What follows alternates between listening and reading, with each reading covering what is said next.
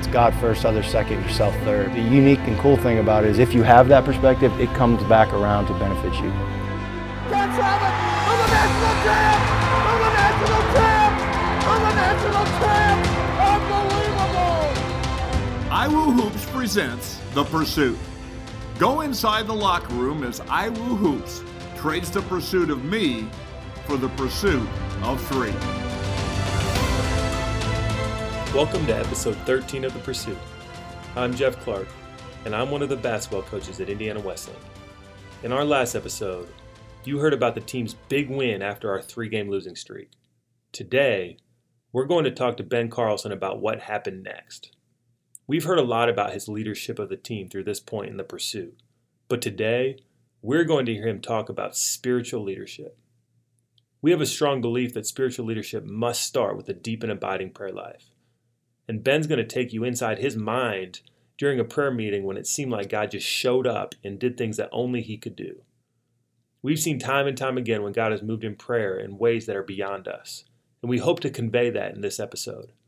Coach Tonagel is one of the deepest men of prayer I've ever met, and he's going to join us in the second half to reflect on Ben's interview, as well as talk about the role prayer's played in leading this program over 13 years. We hope this episode sparks a lot of conversation and thought about prayer. Remember, if you have any questions, hashtag AskIWHoops on Instagram, social media, or Facebook. We're joined now by Ben Carlson. Ben, we're coming off a game against Bethel that was unlike anything we'd had at that point in the year. Coach Osborne was on last episode talking about the way we played, and we really came out and played at a different level with a heart that we hadn't seen to that point in the year. But it was coming off a 3-game losing streak, and the coaches had been riding you, as you talked about in past episodes. As you guys came off that game, we celebrated Saturday night, then we took Sunday off. What were you thinking as you came into practice on Monday? Yeah, we came in, and I had no idea what to expect. I mean, I think we wanted to win that game more than we wanted to win a national championship. Like, that's just how bad we wanted that game, and just to turn a page in the season. And I still don't think we've even played that well, but we conquered the issue of, all right, where's the heart of this team? And so we're like, are the coaches going to be in a good mood? Are they still going to be hard on us because that produced results? So we come in on Monday, and we really just don't know what to expect. I mean, we don't know if they're going to try and give us more rest because of how hard we played. We were just curious, like, okay, what is this practice going to look like? And what I remember about that was our fear coming off that game was that the pent-up emotion which drove our success. You see this, the locker room celebration, the sideline celebration, everybody was all in. Sometimes that's not sustainable. So we wanted to reset the heart of this team and say, here's who we want to be going forward. Take us inside what happened that day when you guys came in.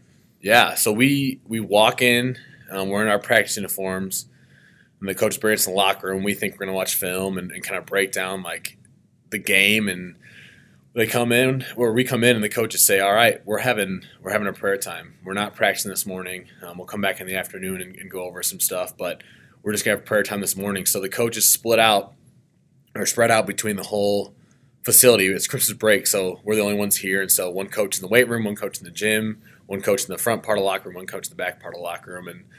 And we just went around and got prayed for by each coach. And that was just a really powerful time, just experiencing that level of spiritual intimacy after we had felt the heart that team was going to have. And that was, I think, the first time in my life I truly felt like God spoke to me so clearly and God spoke through me. And I want to get into that specifically, what you felt you heard that day and what happened next. One of the things I remember, we felt so strongly as a staff that we needed to do this. Coach Tonagel had a recruiting trip planned, and he rescheduled it because we wanted to be a part of this.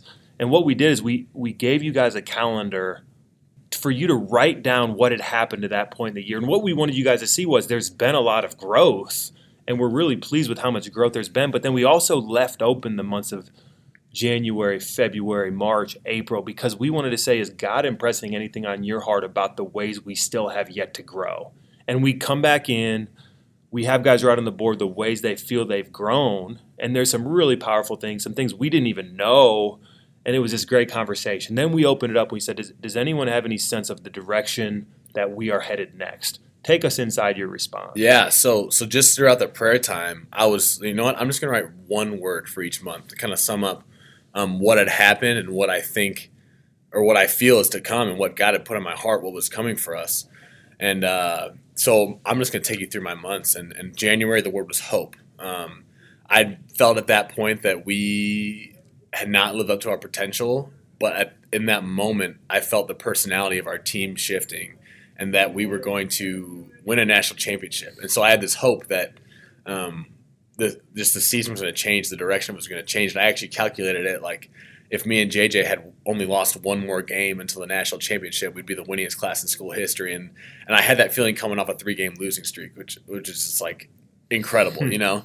And so my word for the month of February for after hope would be presence. I didn't know what the presence was going to be, but we were going to seek a greater presence of the Holy Spirit, a greater presence of, I just didn't know what, and that word ended up being joy. We were seeking a greater presence of joy in our program and in our locker room. And then my word for March was celebration. And I said at that moment, I know we're going to celebrate a celebration of a foundation that was set and the growth that we had. But I believed in that moment that we were going to celebrate a national championship. And I didn't want to get too far ahead of myself in saying that. But in that moment, I truly believed and had peace about that we were going to win a national championship. And then after that, I said my word for the month of April is pursuit. And I think that's something you and I laughed about later is we were kind of dreaming of this podcast. You came up with the name, and it was like, wait, that was my word for the month of April. It was crazy how God just laid it out so clearly. And we didn't know what it was going to look like, but it just shows that when you set time aside for God to come in and intentionally seek a heart change, that He's going to have that for you. You know? It really is remarkable to see how those words came to fruition. When you spoke that day, you probably spoke for 8 minutes or so, but what you said was so profound and so well articulated. The coach's jaws just dropped, and I think the players did as well. So I remember talking to you after and just saying, how long have you been thinking about that? Have you been processing that for a while? Do you remember that conversation? Yeah. And you said, I've never thought of any of this stuff before. How do you articulate that? Man, I really don't know, because I think even the moment after I talked, I don't know if I could repeat to you what I said. You know, like I had it on paper and I had like the idea in my head, but the gist of what I said, I couldn't even repeat to you. And so I think just through prayer over time, God made each of those words more clear. And I don't think He wanted to reveal every part of that yet. I think He wanted that message to get out, but He was going to reveal the rest of it later and kind of the things behind it. So I can't tell you exactly what happened, but it was the first time I really felt the Holy Spirit just overcome me and just use me for a greater purpose. And I think if you talk to any man in that room, they would confirm what you just said. It was amazing what you said. Then it was even more amazing how it played out. And we've seen time and time again in this program how prayer has led the way, whether it's in recruiting, in development of players.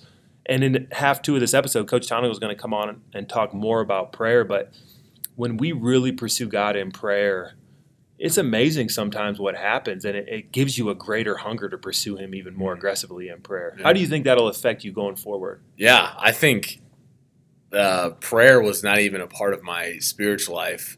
Even last year, it just was not something that I valued very highly. I think it was something I was almost intimidated by, just quiet time. You know, I picture myself as such as an outgoing guy that I really spend time to just sit and just pray and just seek God's guidance instead of man's guidance, because I just trusted so much that God would speak through other people.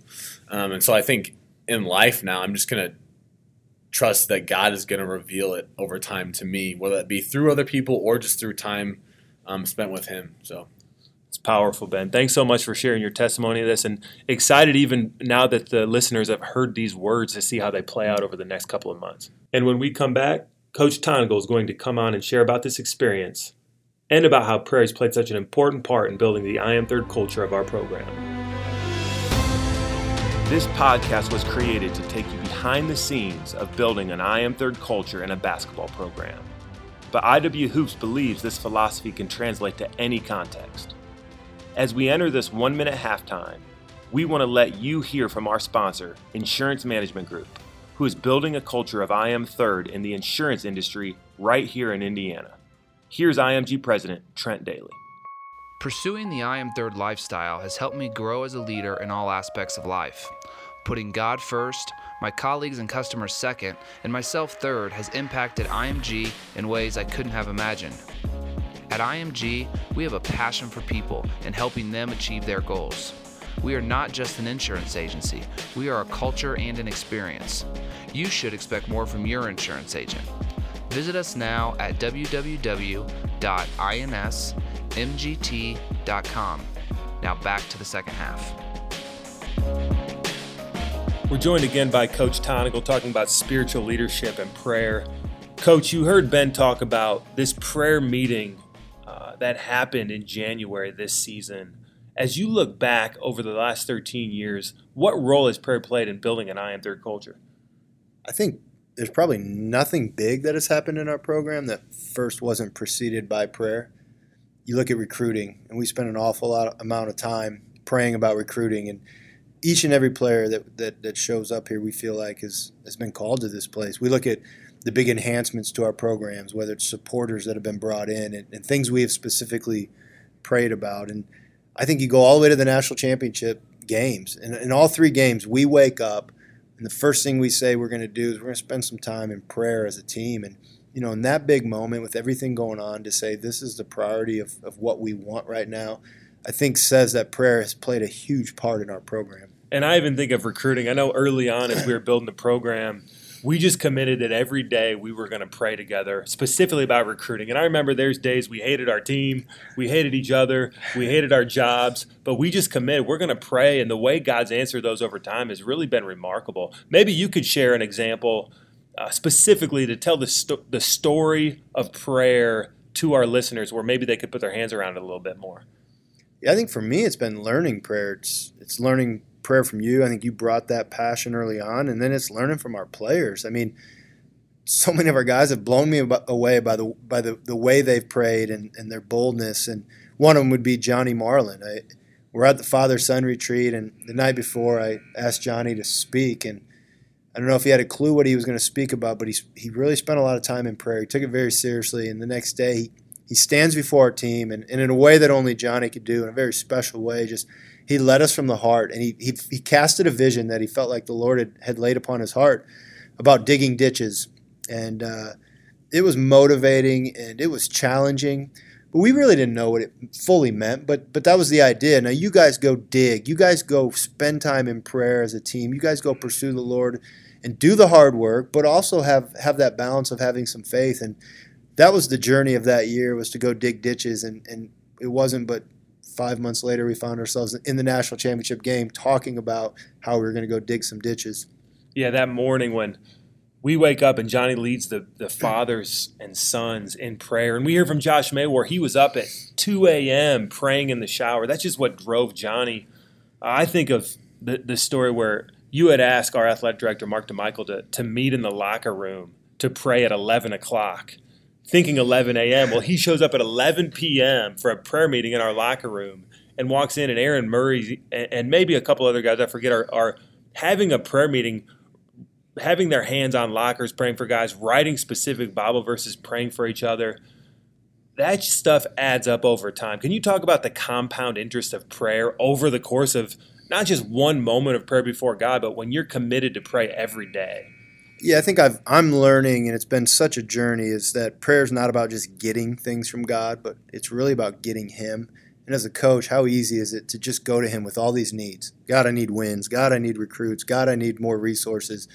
But at the end of the day, it's about, if He were to give us everything we wanted, He'd be a pretty cruel God, right? As a parent, if I give my kids everything they want, I'm a pretty cruel parent. I've got to have some discernment and wisdom. And God knows what we need, and often what we need is more of Him. And so the more time we spend in prayer, the more relationship we're developing with Him. And that over time, I think, has been the growth of prayer within our program.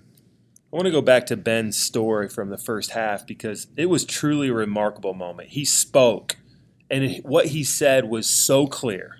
He said he'd never thought about it before. And then over the next couple months, every single thing that he said came true.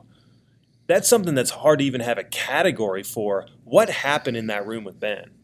I think it freaks some people out when you say this person heard from the Lord, because did he hear an audible voice? Did he see something? The reality is God speaks in a lot of different ways, and he spoke something to Ben that day that Ben was able to articulate very clearly to our team. And it was an encouraging word at a very desperate time and in a very difficult moment. And what Ben shared and how he shared it, the team walked away from that day with, you know what? We can move forward as a group. Doesn't mean it's going to be easy, but there's hope. And I often think that as a leader, if you want to make yourself indispensable, if you want to make yourself of value to any organization, find a way to give to other people. And in that moment, Ben gave an encouraging word, and it was something we really grabbed onto for the rest of the season.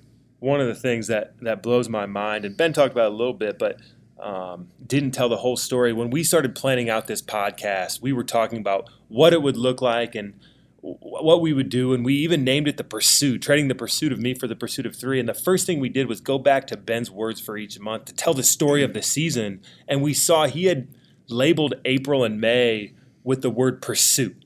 And when we put those together, we just saw, again, Ben's words coming true and coming to life. And it's really just amazing to see. But I think maybe some listeners are listening to this saying, well, how do I put my hands around that? It seems so foreign. It seems so far out there. I'm not that spiritual. It's hard. I sit down to pray and I start to think about what I'm going to eat for breakfast, or I fall asleep. How would you encourage leaders to just start praying from the ground up? Yeah, it blows my mind, first off, that God not only speaks, but he also listens.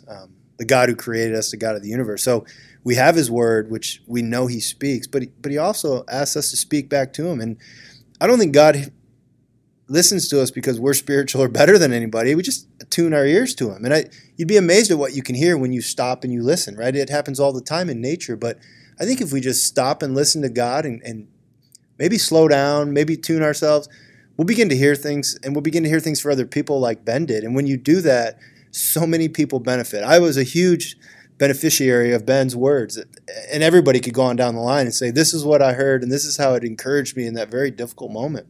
And our hope really is this podcast and this conversation sparks more conversation, whether you're reaching out to us as leaders or maybe amongst your own staff or the people you teach or lead. You start talking about prayer and praying together, and let's just put before God what it is that we desire and just ask him to move in ways. And as we continue to pursue him, tell stories to each other about what God's doing and how he's moving. And I think we'll all look back and be amazed at what he's done in response to our prayers.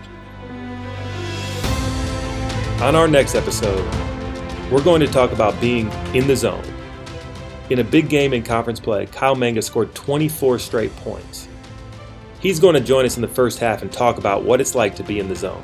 You know, you just can't wait to get the opportunity to shoot or get that open look, because in that moment you just feel like everything can go in. And then in the second half, Jacob Johnson and Ben Carlson will join to share about playing with a player who's feeling it. See you next time. Thanks for listening to this episode of The Pursuit. If you were challenged to grow from this podcast, please rate or review us on your podcast platform, or share with those you know, as it helps multiply the impact. If you have a question you would like to ask iWooHoops on a future episode, hashtag AskIWooHoops or email jeff.clark@indwes.edu. You can follow us on Twitter, Instagram, or Facebook at iWooHoops. Join us next time right here on The Pursuit. And remember, if you want to be first find a way to be third.